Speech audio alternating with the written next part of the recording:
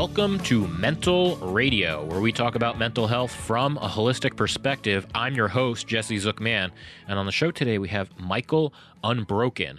Michael is a childhood abuse survivor and a trauma coach. We talk about all of the ways there are to get back on your feet from complex trauma, from childhood trauma. We hear Michael's story going from just being down and out and suicidal and addicted to someone who is making a difference in his community and helping others find help. And I share a little bit of my own journey dealing with my issues with childhood neglect and childhood trauma myself. Really excited to bring Michael to you. He's definitely someone who approaches mental health from a different kind of place. He's very motivational. He's very go-getting. He's if you're the kind of person that responds to, hey, let's get going, let's go do the thing kind of energy, Michael is your guy.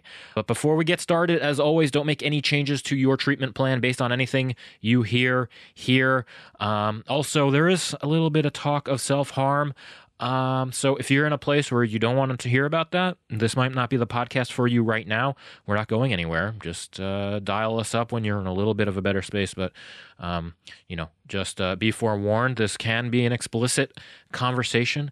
And as always, if you like what you hear, please consider supporting our nonprofit media efforts over at mentalhealthmedia.org, where you can make a tax-deductible contribution to the project and find all of our links, all of our socials. And the other thing you can do is just share. If you know somebody who can benefit from this conversation, please let them know about the podcast, let them know about Mental Health Media, and share our work. We really appreciate it. And with that, I bring you Michael Unbroken. Hello, Michael. Thanks for being on the show. Thanks for being with us today. Hey, thank you so much for having me. It's my honor and my pleasure, and I'm really looking forward to it.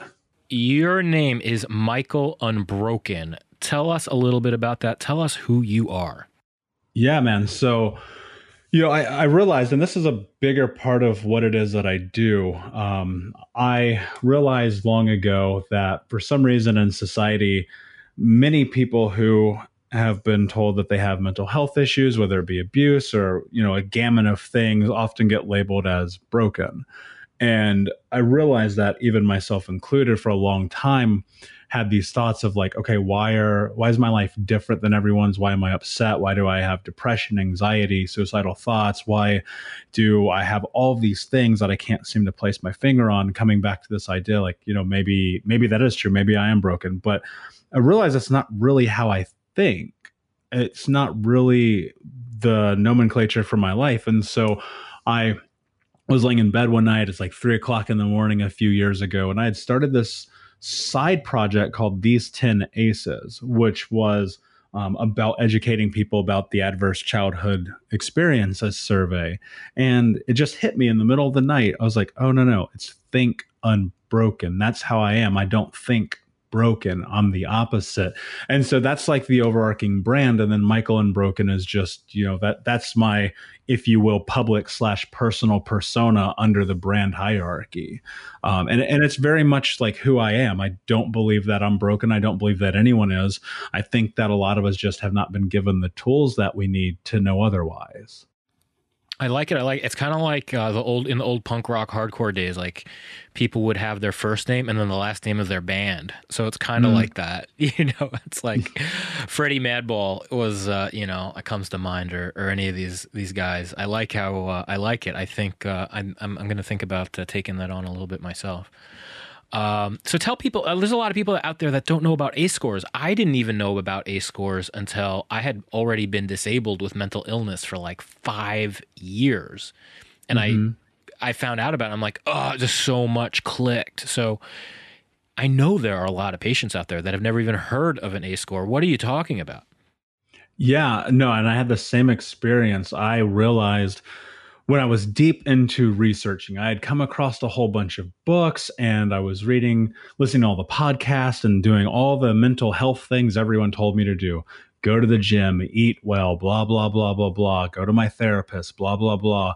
And in that process, I came across Folletti's study, Dr. Folletti from Kaiser Permanente and the California Center for Disease Control called the ACE survey, or Adverse Childhood Experiences Survey, which correlates child adversity to adult symptoms, meaning that depending on what happened to you when you were a child, there is a possibility that there are ramifications as an adult. And a lot of these manifest in ways of physical illness, right? And if you've ever read The Body Keeps the Score, it's kind of mentioned there. You might be sick for no reason a lot. You might have bad allergies. You might have IBS, which is one of the most common things, or it can manifest in debilitating anxiety and depression or suicidal thoughts, along with even diagnoses. So whether it be bipolar or schizophrenic or whatever, there's so many correlations between the experiences that we have as children and as adults. And when I found this study, it became a light bulb moment for me, because I realized that I'm a very much a why person. If you can show me why, I can navigate it, right?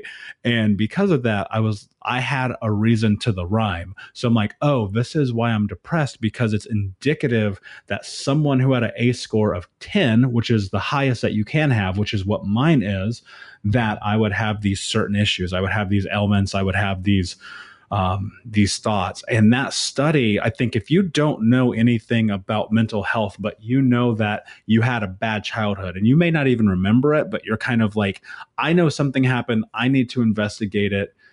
Look up ACE study score and go through and answer these 10 questions, and then go and look at Dr. Folletti's research and see that, depending on where you fall in this category, you could potentially be up to 5,200% more likely to commit suicide, 4,000% more likely to have strokes and pulmonary embolisms, like 2,000% more likely to be an alcoholic or cigarette smoker. And this is obviously versus people who had like a perfect childhood, right? So the higher you go up that scale, the more exponentially impactful your future could be, right? So that study is like paramount. If you are someone who's dealing with anything, like, start there. It's almost like if you deal with a lot of stuff as a kid, or if certain things didn't happen that you needed, your body is always in on mode. You have, you're more likely to have like hyperacusis, like hearing, you might get more easily startled. Your body is more sensitive to foods. And it's just like your body is on because your nervous system was given the instruction that this is a dangerous world. You better be on. And that never shuts down. And it causes all kinds of these kinds of things that are just, it's making it a little bit more simple than it really is. But at the base of it, it's like your body is on all the time. And when I heard that, when I read Bessel van der Kolk's Body Keeps the Score, I was like, oh God, so much makes sense. And the other thing I want to highlight for people, and for me, nothing really explicitly bad happened. I thought I had a great childhood. But the truth is, neglect is a big ACE marker too. If you're going to school without clean clothes, if you went to bed hungry a lot, if you didn't have people around to care for you, if you had a parent who was incarcerated, if you have a parent with mental illness or alcoholism, those things all count in a big way also. So it can be kind of fuzzy for people from my end of the spectrum, where it's like, I don't know, nothing happened to me. I took care of myself. How could anything be wrong? Well, that counts too. Yeah, and those are a whole lot of nothings, right? Like you got a list of like 5 nothings that happen, because societally we're taught like those things aren't necessarily that big of a deal, because abuse is typically geared to be more indicative of a physical nature, right? But we don't think about what it's like to go through a divorce, to watch someone in your family get arrested, to, have your mother be an alcoholic or your drug addict father. These things are all neglect, they're all abuse, and they all play a role. Absolutely. Absolutely. And people don't think of it. I didn't think of it, and once I was able to find that, I was able to find all of these other things that worked for me. I was able to find Adult Children of Alcoholics, which is kind of a trauma-informed 12-step group. helped so much. Al-Anon is a similar kind of thing. I found EMDR therapy, which allowed, before that I was like, there's no trauma, there's nothing for me to process. But after I figured that out, there was stuff. But your story, your story is of more the abuse, hands-on, hurt kind of abuse. Yeah, it's. I don't think that my story is necessarily that different than a lot of people. It's just that it's super intense. I grew up with my mother, high level. My mother was a drug addict and alcoholic. My stepfather was the stepfather you pray that you never get.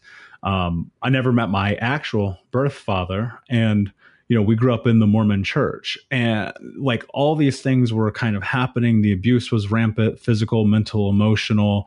My stepfather was as big as I am now, 6'4", 200 plus pounds.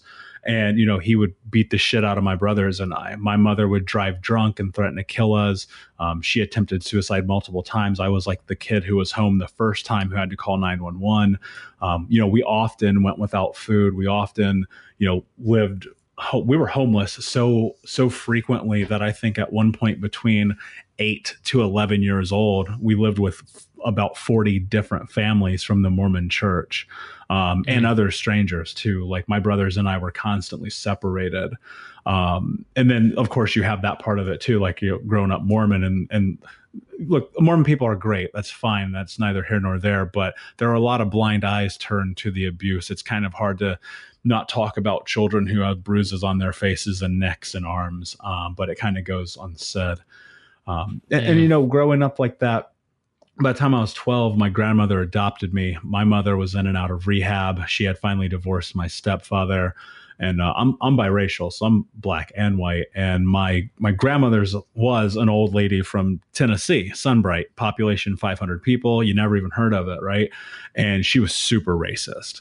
And so during my teens, now, which is already the hardest point of time in your fucking life, I'm going through this process of an identity crisis.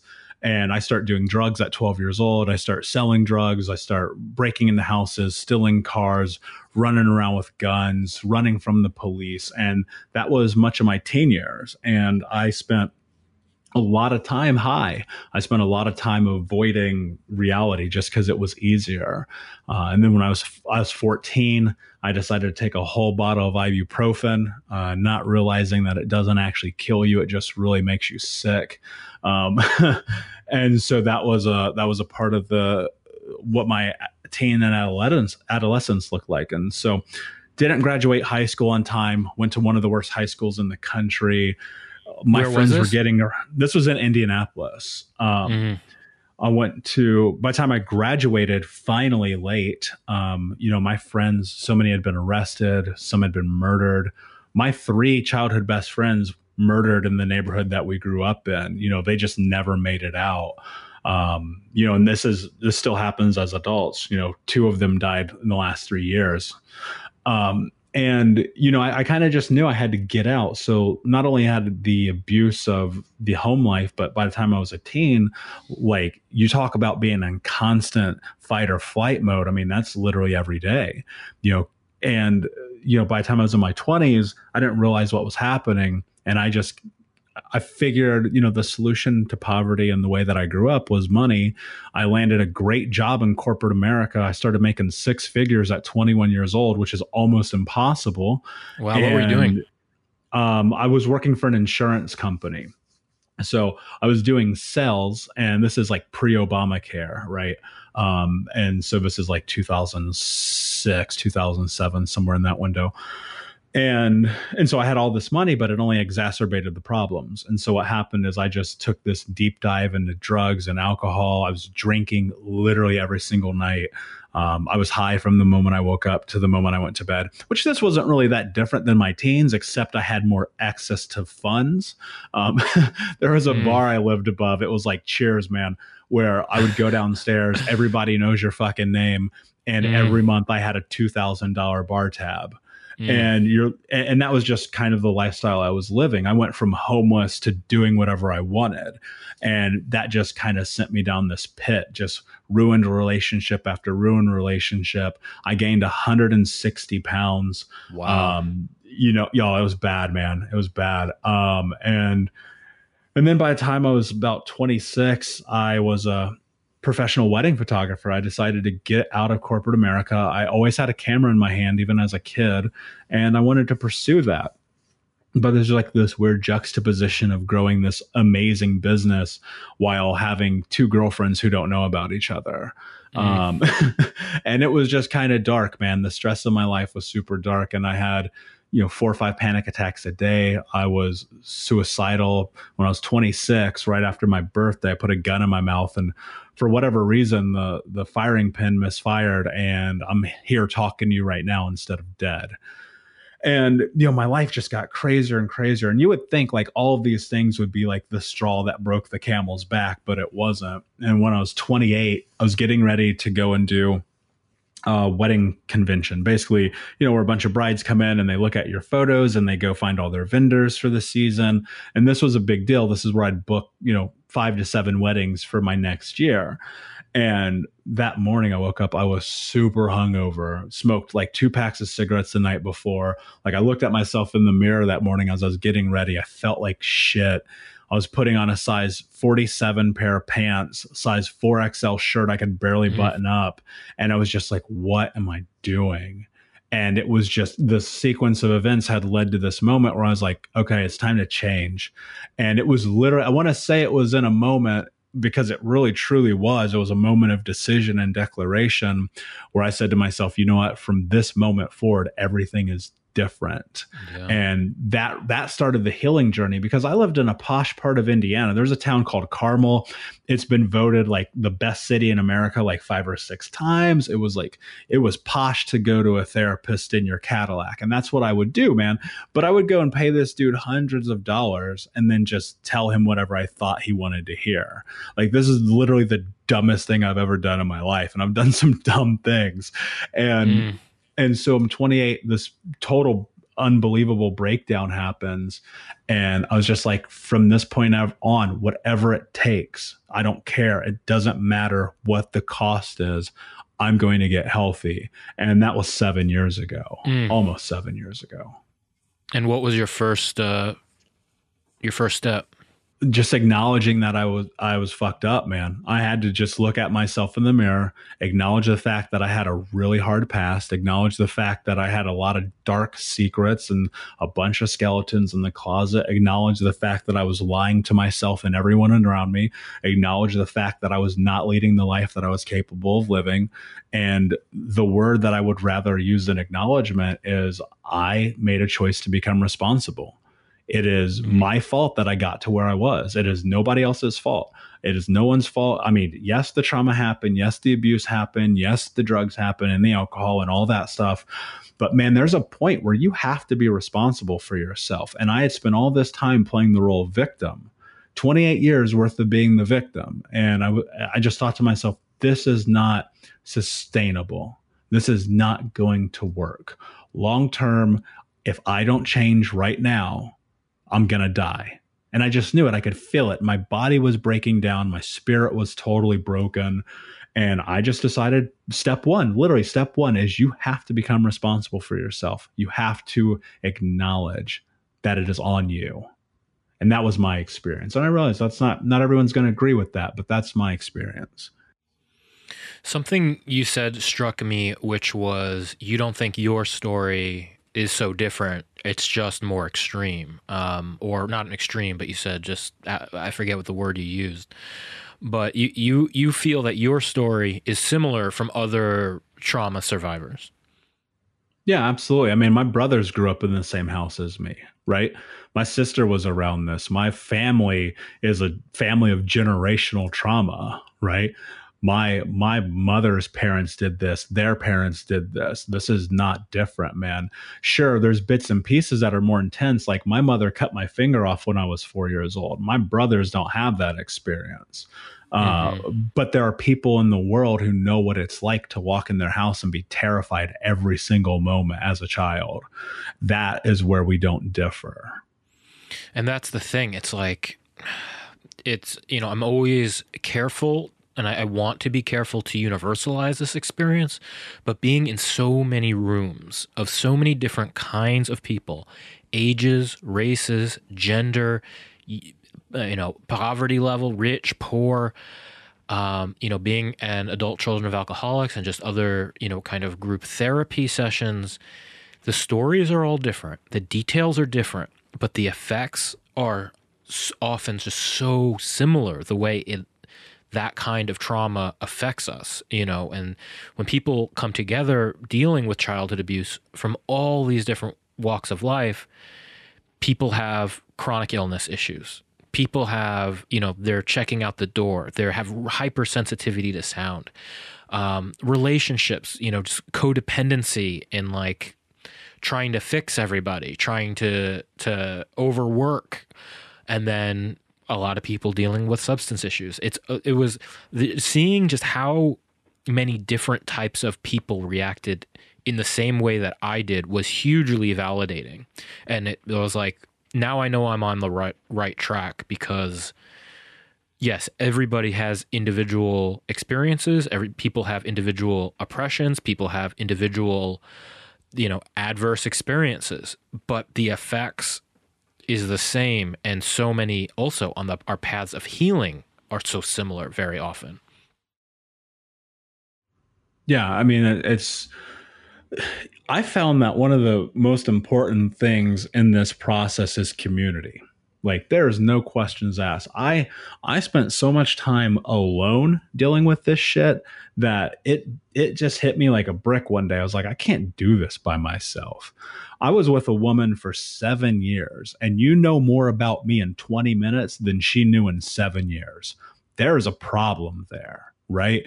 And so I realized, what I need to do is I need to get in some group therapy situations. I need to go to support groups. I need to check out Reddit forums. I need to get in Facebook groups. I need to talk to my friends. I need to talk to my family. I need to be around people who are going to support me, not people who are going to fix me, because it doesn't work that way, but people who are going to be like, hey man, I hear you. I feel you. I got a hug for you. Let's go and have lunch or coffee or be in connection with each other.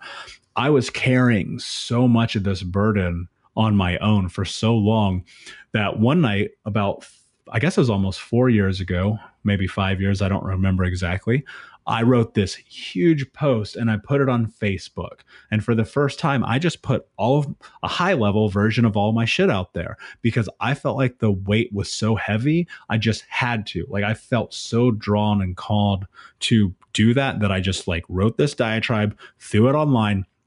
And what happened was spectacular. I was terrified when I did this, but what happened was people that I've known literally for 15 years started messaging me and going, hey man, like my family life was like this, or my mom was like that, or my dad was also like this. And other people started messaging me just saying, thank you for like creating a space for this, right? Thank you for sharing your story, because I relate to this. And I mean, hundreds and hundreds of comments, hundreds of emails and messages and all those things. And that to me was, that was a big step for me, because I felt like I'd kept that all alone, and to have that level of connection with other people was mind-boggling. I never saw that coming. And then to put myself in situations of, okay, I literally sought out men's group therapy. I sought out child abuse group therapy. I sought out all these different modalities with the purpose of creating community. And ultimately what I did, I put a team of people around me to be of supports in my healing journey. And years and years later, removed from those things, I don't do them as frequently, because I feel like it's like a lot of the hard work is done and now I'm just in sustainability. But I know that if I ever got to the point where I was no longer feeling sustained, I have those options and I will rebuild that community. That is, I mean, community is just has been so important in my journey. I've told people like this, community is an accelerant for anything else you're doing. Because for me, we're so isolated, And, humans that throughout our evolution who have been isolated are one step from death. There's like this certain vulnerability when we're isolated, and there's a certain security in community, I found. So when I have community, when I have a place I can go every Sunday morning, whether that's synagogue, whether that's, going to independent wrestling or music, or just a place I can show up every week where I know people are going to accept me, no matter what, within reason, I can take more chances in therapy. I can be more vulnerable with strangers. I can be more vulnerable with the other people in my life because I don't feel like I'm on the edge, where if I have just a couple of friends, I always feel like if I just say the wrong thing, if I say the wrong messy thing while I'm still recovering and putting my mind back together and my soul back together, it's just having that community piece is just so anchoring. And for me, I didn't even know I was missing it until I found it. And then I was like, oh my goodness, everything is just falling into place now. It sounds like you've had it's a similar pillar for you. Yeah, absolutely. And that's the one thing I always encourage people to do first is go and put yourself around people who understand. I'm not saying they're going to understand your particular scenario because it's so different, but put yourself around people who can relate, people who can understand, from an aspect, people who can be of support to you. That's number one. Like, go do that first. Like, if you're listening to this right now and you're like, oh man, I feel so alone and nobody gets it. Well, you're wrong, straight up. Like, go find it. Like, Google support group for whatever it is that's going on with you. I swear to God, there's going to be 19 in your city. Go and show up. You have to be accountable for yourself. You mentioned men's therapy specifically. I actually just did a podcast with another guy that did a program called Sacred Sons, and he found it so healing to be in that masculine space to take on issues specifically related to men. Why did you feel it was important to find, male-specific healing spaces? I think I know. I felt like the majority of my life up until that point had been my relationships with men had been very either combative or very superficial. And I felt like I'd never had any real bonds forming with men.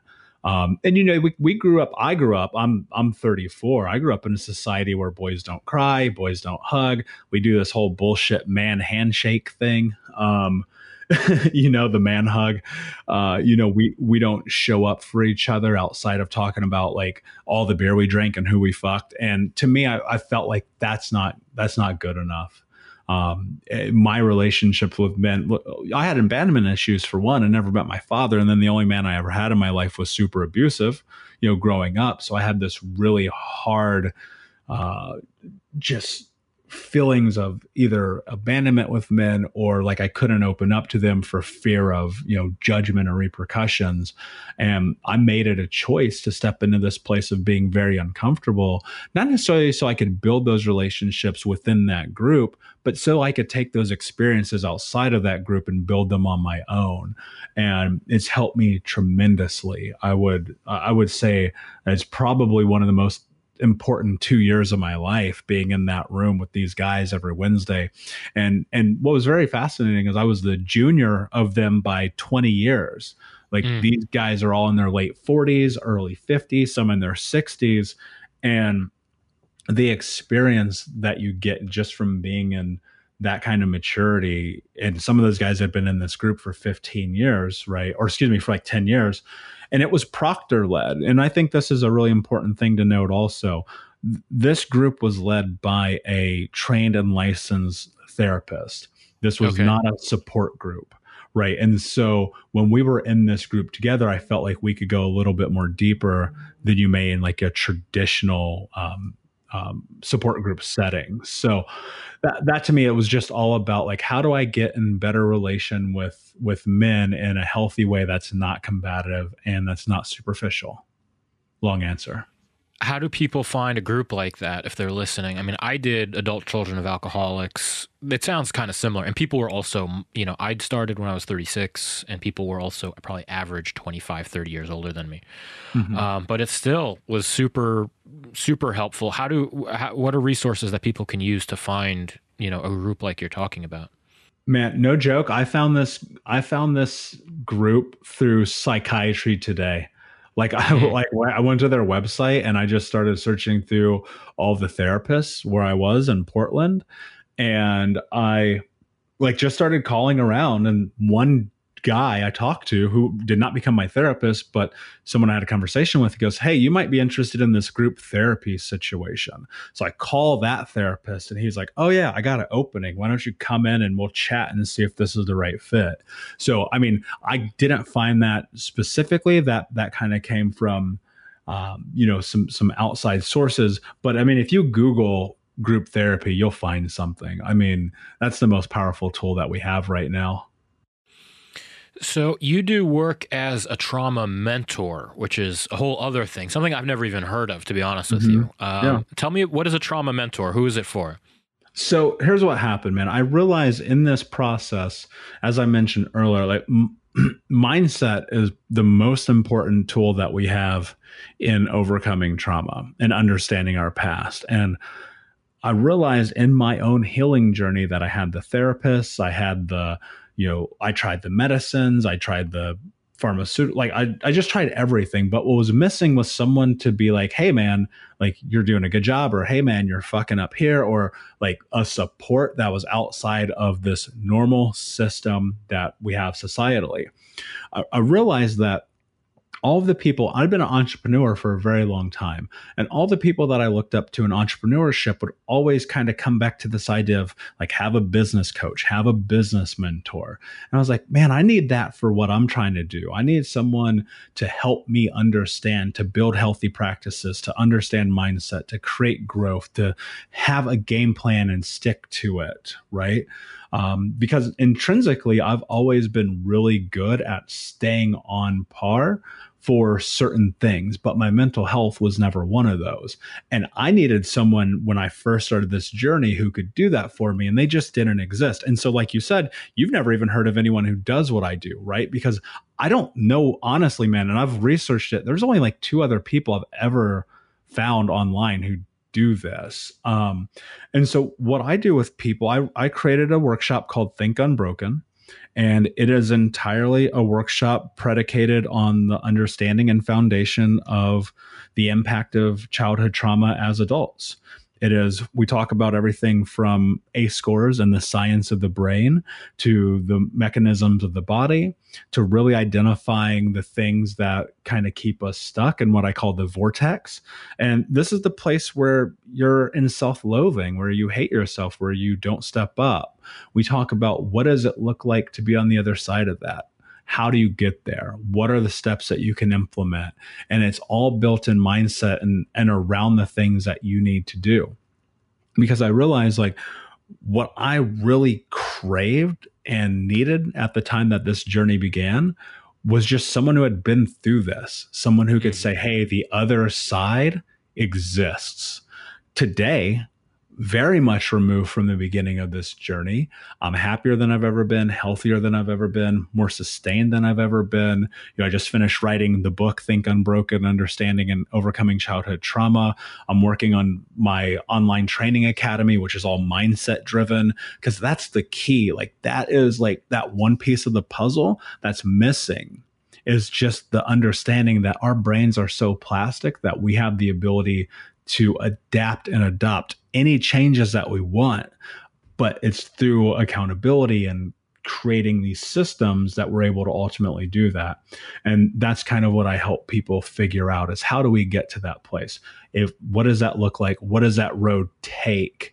And ultimately, what are the systems that need to be in place for us to be successful? And success varies, right? Because my idea of success is very different than other people's.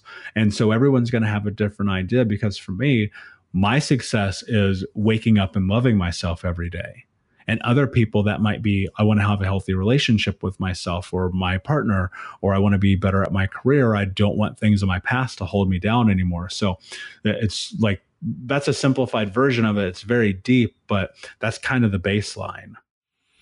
Now, if you told me what you just said 3 years ago, now I'm totally on board. But if you told me 3 years ago when I was severely depressed, I was still going through drug withdrawals, I was dealing with serious chronic illness issues, I was dealing with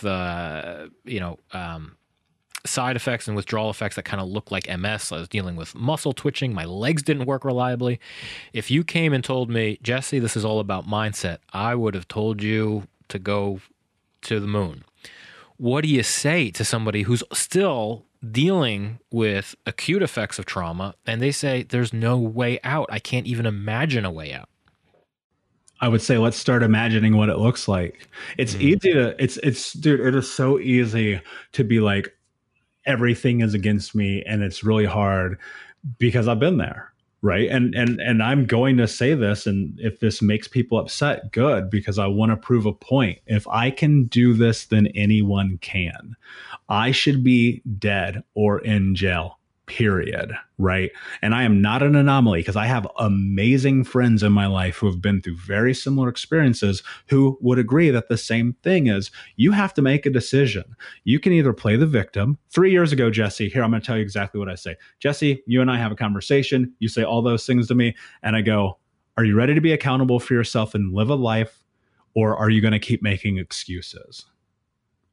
We have to come to this point with ourselves where we hold ourselves accountable. And dude, you can make every excuse in the book, but you have to make a choice. Do you want to be healthy, or do you want to blame it on your past? Do you want to be in a sustainable lifestyle, or do you want to say, I can't? Right. And that's a choice that you have to make. And it's such a hard choice, because everything that we know leading up until that moment is the opposite of what we think can happen. And you have to ask yourself, like, who am I? Are you willing? Are you willing to go and look in the mirror and have a real conversation with yourself and say, hey, I'm not being accountable for myself. I am not showing up for myself. I'm making excuses. I am not happy. What am I willing to do? And then you have to ask yourself, what are you willing to do to change? Right? For sure. Go ahead. I think, on the flip side, I think, like, for me, I was doing that, but on the flip side of that, I was missing the grace required for myself to give myself time and patience and a little bit of gentleness. Like, my mindset was, I'm trying these things. I'm trying so hard. It's not working. I'm fucked. I'm broken. There's no way out, because I'm doing everything I can and I'm exhausting myself. I'm spending every minute on research and this and that, but I didn't give myself a break to rest. Totally. And I have a theory about that. Sorry to cut you off, but no, I've thought about this for a long time, man. And I've asked a lot of people about this who kind of agree with me again. I think, and this is my personal experience, I believe that it takes you as long to get healthy as it did for you to get fucked up. And so if it takes 30 years before you make that switch, it might take 30 years before you're healthy. And you have to have patience. You have to have grace. Literally, an entire chapter of my book is about patience, man, because it's so important. It is so important. But patience doesn't mean that you get to let off the gas when it comes to accountability and being responsible for yourself. Patience just means that you give yourself a little bit of space and grace, as you said, to understand that it's going to take a while, and you're going to have good days and you're going to have bad days. And I think that I don't want to be misinterpreted here in saying that all of a sudden everything's different just because you have this moment. I still do the work. I still have my practices. I still have my routines, because patience is the number one tool that I believe is going to get you through those times where you're like, why bother? Mm-hmm. Yeah, I had my doctor, I went through my first psychiatrist prescribed me like a dozen meds literally in like 4 months, and I was just destroyed. Eventually I found an amazing psychiatrist who helped me wean off, helped me put healthy practices in my life, found a doctor that could figure out all, my chronic illness issues, so on and so on and so on. And I remember I was like just over the hump of not being acutely suicidal all the time. And I was like, okay, I'm ready to go to work. I'm not suicidal. I'm cured. I'm ready to go to work, but I wasn't ready. And I remember being in her office and she was like saying, Jesse, do you remember how you got sick? I'm like, yeah, I neglected myself for, years, if not a decade. And she's like, that's how you're going to get better. This is not a sprint. This is a marathon and you're halfway home. I started crying in her office because I was like, oh, it just put it in so much perspective. And then I could just really feel it and be present where I was on that path, because of that. She was absolutely right. And she could see it. Yeah. And I think that's such a big part of this game. And we forget it. I mean, think about it like this. There's probably a few things that you're proficient at, right? There are things that you're really good at, things that you could do blindfolded and upside down, right? Okay, now apply that same thought to your mental health, right? Take the time to just be like, okay, cool. I need to just roll with this and let what comes come and not beat myself up and not talk down about myself. I read this book. I don't know if you're familiar with it, called Radical Acceptance by Tara Brach. Yeah, of course. I mean, that book changed my life and I never even finished it because I realized like, man, the way I talk to myself, I would never let anyone talk to me like that. And I mean, that was such a big part of that patience thing, because growing up, my stepfather, my mother, my grandmother be like, you're stupid, you're retarded, nobody's going to love you, you're dumb, whatever that thing was. And those were the stories I carried with myself for years. And so in this process, patience became really big, especially in that area, because if we are the stories that we tell ourselves, and I'm telling myself that I'm stupid, I'm dumb, I'm worthless, then that's going to be super true. And ultimately, I knew that that's not what I wanted and that's not who I was. And so I had to implement radical patience in just self-talk alone. And that was kind of one of the bigger catalysts for change. For sure, for sure. And this brings me to one of my last questions. Is something you talk about is baby steps. And this is kind of where, once you make that switch, it's not like everything's going to be different all at once. Once you've decided to create a new life for yourself, to be accountable, to be, to live a life of intention, you're not getting there tomorrow. So you talk about baby steps. This is something I've heard from a lot of survivors who are now thriving. Why are baby steps important? And what are they? Yeah, man. I mean, you can't just be like, hey, I'm going to climb Mount Everest and go climb Mount Everest tomorrow. You're going to die, right? You don't have training. You don't have tools. You don't have oxygen. You don't have a Sherpa. You don't have gloves. You're going to die, right? So you have to think about, here's how I think about most things. Like if I set a goal, I reverse engineer that goal to the first, most easy, most simple step. And that's where you begin. And from there, you take little bits and pieces and you step forward every single day. And that little step, let's say, for instance, that I want to get to a place where, I'm a person who's of support of other people in my community. Well, it's just like oxygen masks, right? You put yours on first if the plane is going down. So what are the things that I need to do to take care of myself first?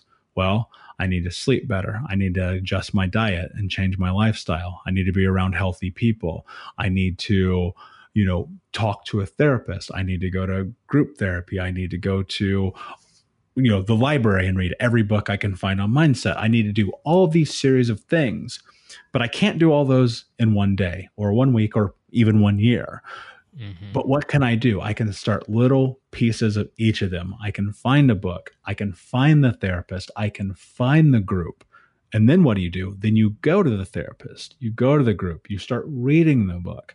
Then you create a routine around that. And then you add bits and pieces on. And then you go, okay, now what can I do? I can go to symposiums. I can go to talks. I can listen to podcasts. And then you add bits and pieces of that. And this is the same way I think about mental health care, right? Your routine is ultimately one of the most important things that you can kind of cultivate, because those are steps every day. There was a time, man, where like I literally would stay in bed all day long, like Mm. all day long. My girlfriend would come home when we used to live together, my ex-girlfriend, I should say, and she would come home and I would had just gotten out of the shower and she'd been like gone for 10 hours at work. And I just like made the bed and I would have just put on clothes. And sometimes that's a victory. Sometimes just getting out of bed, putting on your shoes, and going outside to get the mail is a victory, right? So baby steps can be just getting up, right? One step at a time. And you have to ultimately figure out what works for you, because it's going to be different for everyone. And if you're a person like me, my baby steps have to be a little bit more intentional, right? And I think that's one of the big things you have to take in consideration too. The why. Why are you even doing this? And I hope the answer is for you, right? You should, anything that you're doing, any growth that you're trying to make in your life, it should be about you, because you want to be the best version of yourself, because you want to be happy and healthy and sustainable. And it shouldn't be about your partners, and it shouldn't be about your job, and it shouldn't be about your family or friends. It should be you, because ultimately every morning you have to wake up and you have to go look in the mirror. And I mean, that's a great baby step, right? How do you go look in the mirror every single day, tell yourself, I love me? That's a baby step. And that's probably more difficult than going to therapy, right? So, I mean, there's so many different places to start. I could talk about this literally all day. But yeah, I mean, the baby steps, I mean, at first they're the hardest ones, just getting to therapy, getting to do these things. I mean, one of the first things that I did after, my withdrawal symptoms started to subside just enough that I could drive reliably was taking transcendental meditation classes. And I thought, okay, maybe this will be the thing that works. And it definitely helped. And then, as I got a little better, I started going to therapy with an EMDR therapist. And that helped. And then I found that intersected with the meditation. And then I started eating better and eating whole foods, anti-inflammatory foods. And that helped. And that helped me meditate better. And that helped me do my work better in therapy and with EMDR. And now, like, the steps get easier. So it's like, if people are new on this journey, it sucks. For me, at least, it sucked at the beginning the most. And then you get into these strides where it's like, I've thought I have been like cured so many times. And then I integrate a new practice, or I just get to another level of mastery, and I'm like, oh my God, I was depressed. And like now I look back and I can't even imagine how much pain I was in at the beginning, because I still turn around even after years and years and years of improvement. I get to these other places and now I experience, oh wow, that's what real joy feels like.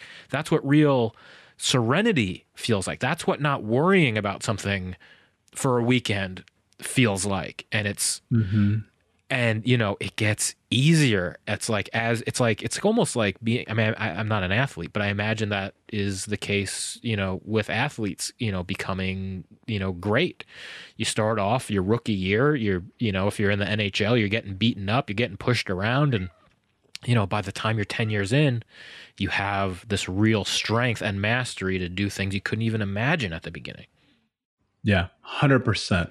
When I look back at the beginning of this journey, when I got serious about it. So when I decided to, I'm going to go see a therapist for real. I'm going to go to acupuncture. I'm going to go to yoga. I'm going to, do EMDR and Reiki and manipulation. Literally every practice you could ever imagine. It was misery. I hated it so much. I hated that I had to walk into a room and tell somebody about shit that happened to me when I was 5 years old, stuff that wasn't my fault. Like, I hate having to share things like that. And then I realized, like, slowly, oh, those things started to lose power over me. Oh, this is interesting. I have a little bit of joy in my life. Oh, this is fantastic. I just cried for the first time in 15 years. Oh, this is what it's like to be happy. Like those are milestones, man. And it took me years. And I didn't even here's a real kicker. I didn't even know I was depressed. I had a therapist literally go, I think you're depressed. And I go, I've been this way since I'm 5 years old. He goes, oh, I think you've been depressed since you were 5 years old. And I go, shit, you're right. Oh, I mean, I remember taking the first time I took one of the paper depression tests, and like, I remember just the look of the therapist. And this is one of the points where I thought, well, I had already had a crisis for like a couple of years, and I thought I was doing great because I was able to get the therapy, and I was like, oh, I'm on the road to recovery here. And I remember filling out that piece of paper and the therapist going, you definitely like, this is, you definitely chose to choose all of these answers. Like, this is, you filled this out right? And I'm like, yeah. She's like, yeah. I don't know. Like, I think you're one step out of the hospital, you know? So it's like, it really, there's this thing where you can't really tell when you're in those depths, you can't really tell how bad you are. It's a weird thing. But it's good news for people who are really depressed, because it can get so much better with doing this kind of work. And that's not a narrative. I mean, the reason that I'm doing this work is because that's not a narrative that we see very often. We see on the news, I don't know how many articles, like, eventually there's going to be this new PTSD therapy that'll be approved and it's going to cure everyone maybe in a decade. No one, and then there's just like so many articles, no end in sight for the PTSD epidemic. And it's just like over and over and over. I've never seen an article on a survivor saying, yeah, I got better by doing the work, and slowly but surely I got my life back, and now I'm even a better person than I was. And I'm a better person than the standard because I've done all this self-work. And that's everybody I know, that's thriving. Like, we all have done, it's such, we're all very different in a lot of ways, but that story is universal for everybody that I know, at least, which is dozens of people. So thanks for, sharing this narrative. Is this something you get frustrated as well with, just the way people talk about mental health? We talk about fighting stigma, we talk about all these things, but we don't really talk about recovery in this way. Is this something that you think about? I'd stay away from those people, to be honest with you, especially in terms of online and the scope of social media right now, because here's what I know. Like, my life is totally different than what it used to be. There was a period of time where in my late teens, early 20s, that if I would have died, like, maybe 5 people would have come to my funeral, because I was a huge asshole. Man, I treated people like shit because that's how I treated myself. And I didn't know any different. And I look at my life today and I'm surrounded by amazing people and awesome friends and a better relationship with my brothers and my sister. And my life is totally different. And it is indicative of change. And I know other people have had this same experience where they have put in the work and their lives are different. And I know that that is a possibility. I'm living proof of it. And I think that ultimately what it comes down to is what we've been talking about. The theme of this whole conversation is just choice and accountability, responsibility, and holding yourself up to a higher level of acceptance, right? And I do know that there are a lot of people who will always play the victim. There are people who will listen to this podcast and go, I can't do that. There are people that will listen to this and go, those guys, they're anomalies. Yeah, sure. They were drug addicts. Yeah, sure. That this or that. But, they're lucky. They figured it out. They have resources, blah, blah, blah. I don't have anything that anyone else doesn't have access to. Man, I got the internet. I got the ability to make a choice. And in that, I've created change. And if you want to create change, you have to decide it. And if there's naysayers, and if there are people who feel like their life is never going to be different, it's not. Guess what? It's not, because you have decided that, whether consciously or subconsciously. The moment that you say you can't, then you're not going to be able to. But the moment that you say you can, you'll be able to start stepping forward and making those changes, baby steps, right? This comes back to that whole point, right? Put yourself in a position emotionally and mentally where you're willing to say, this is the direction that I'm going. This is what I'm going to do. And in time, patience, those things will change and they will come to pass. And you will wake up one morning and you will be happy and you will love yourself. And I'm not saying there's not going to be hard days. I'm not saying there's not going to be dark days. I've tried to kill myself twice by the time I was 26 years old. There are dark days. almost a decade later, the thought never crosses my mind. I'm not saying it never will again, but it certainly doesn't look that way because I have the tools in place, the system in place, the community in place, the resources in place. I have set myself up to have a successful future. And if you do those same things, you will too. It's just a matter of choice. Are you going to step up for yourself today? Because change is inevitable, right? If you choose for it to be. Well said. Well said. Where can people find you, your work, and your stuff? Yeah, the website is thinkunbroken.com, and I'm on social everywhere as Michael Unbroken. And just to be clear, that you're not a therapist. What you're doing kind of supplements therapy and keeps people on that course. Yeah, 100%, man. I'm not a therapist. I'm not a psychiatrist. I'm not trained in anything other than the places I've shown up for, right? And so I'll never diagnose anyone. And honestly, I'm not going to talk to you about your depression. That's not what I do. But I am going to talk to you about the tools that you can implement into your life to create change. And I imagine some of those tools help you get to the therapist. 100%. And some of those tools help. I mean, a lot of the tools just help people rationalize what is actually happening, right? You just sit down and we do workbooks and journaling and writing and meditation and thought practices. And then you go, oh, that makes sense.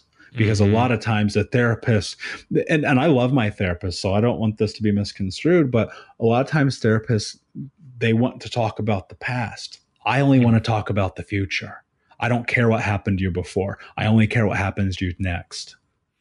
And having a path for patients like us who have been through hell and back to have some guidance in creating that future is just an incredibly valuable thing. And I thank you for introducing it. Man, I don't know how or why, but this is my life's calling, and I'm going to run with this until I can't anymore, because ultimately at the end of the day, I want to make the world a better place. And this is the only way I know how.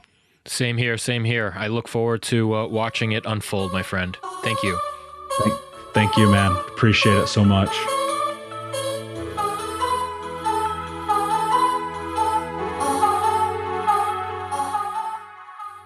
Thanks so much for tuning in this week. I'm your host, Jesse Zookman. If you like what you hear, please consider sharing our work. It really makes a difference. And if you have a couple extra shekels, consider throwing a couple of shekels in the hat over at mentalhealthmedia.org, where you can receive a tax deduction, because we are a non-profit project fiscally sponsored by the Northwest Film Forum. And as always, don't make any changes to your treatment plan.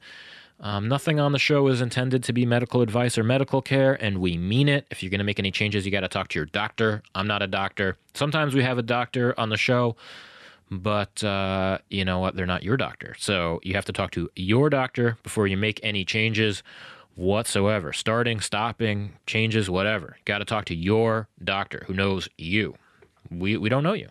We wish we knew you, but even if we did know you, I'm not a doctor. So you see how this goes. This episode is brought to you, executive produced by A.V. Flocks, and with a special thanks to Tamara Broadhead, Tom Trottier, and Patrick Mohan, and then a shout out to all of our friends on the GoFundMe. If you'd like your name read here, go over to Mental Health Media and make a contribution of $50 or more, and you'll get your name read on the list of names. So thank you so much, Ivan Mann, Phil A., Patricia M., Lauren Bachnick, Colin F., Marilyn S., Alex Bachnick, The Smo, Cass G., Jim E., Stu, David L., Tasha J., Judy B., Stephen J., Malik S., Nelson P., Stacy, Patrick L., Stephanie P., Aaron V., Tim W., thank you so much, Handy H., Jean A., Rose Pyle, Irving A., Bob S., thank you, Bob, Jackie Mazer, thank you, Jackie, Tyler, Sophia M., thank you, and Chip and Nads. I can't thank you enough for your support and making mental health media possible. Just some notes. In order to get the project on its feet, we need a little bit more time day to day just getting the infrastructure set up. So you may be hearing a little bit less of mental radio each and every week. It might be more like every other week until we get our feet under us financially. If you'd like more mental radio, please help us fundraise. Send me a message if you know somebody with a few shekels. But right now, we are on a shoestring budget, and looking for money takes time, and producing podcasts takes a bunch of time. Editing podcasts takes a bunch of time. Posting to the social media takes a bunch of time. So it's a lot of work for not a lot of people. And by not a lot of people, I mean me and a cat. So you may be hearing a little bit less of the podcast. If you would like to change that, send me a message. There are some volunteer opportunities that will help change that, or just help us fundraise or throw a couple of shekels in the hat over at Mental Health Media. But if you hear a little bit less of the show, that doesn't mean that anything is wrong. It just means that we are out hustling, trying to get that support so we can bring you more and more content, and we can make Mental Health Media a reality that is here to stay. So with that said, I really appreciate everybody tuning in. Until next week, you can find me over at Zookman, at ZOOKMANN, on the Twitter machine. I am on the same handle on Instagram. Don't really update that a whole bunch. Mental Health Media is on Instagram as well, if you just want to make sure you see all the podcasts when they come out. But the best way to get me is on Twitter, where you can talk to me. And every day I spend at least a half hour, an hour replying to folks. So if you want to get me and just see what's going on with the project, give me a shout over on Twitter. Just see what's going on over on Twitter. That's where the action is. So, until next week, hang in there. Try to make space for whatever you're feeling. There's no right way to feel on this journey. It's just as long as we're moving forward and we're moving through our feelings, I have found in my own journey, that is just what keeps me moving forward. Not trying to blame myself for not moving forward fast enough. Not blaming myself for being stuck once in a while. It really helps for me to think of this as a journey going up a mountain. And, some days are easy on the path. Some days are harder. But we just got to make sure we are moving forward. So if you're somebody that's moving forward, I'm really, really, really proud of you. Even if it looks like you're stuck in a ditch, if you're thinking about moving forward and you're just doing one tiny thing to help you get out of that ditch, I am so, so proud of you for doing that. And so is Basho. Basho the cat is proud of you too. He's a good cat. Right, bud? Let's see if I can get him to talk. He always wants to talk when I don't want him to talk. And then when I make a cue to say, hey, bud, you want to say hi? Silence. He's like not a good actor. He's a great therapy cat, terrible actor. All right, everybody. Thanks for listening. I really appreciate you. I appreciate your support.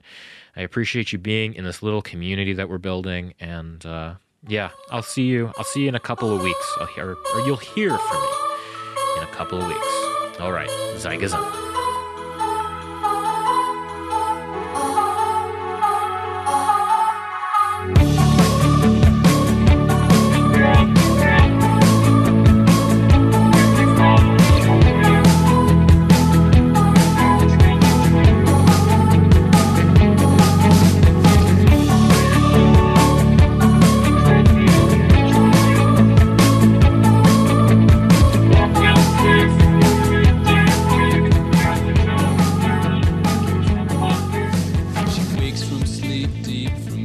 Treats down for hot, wet drops from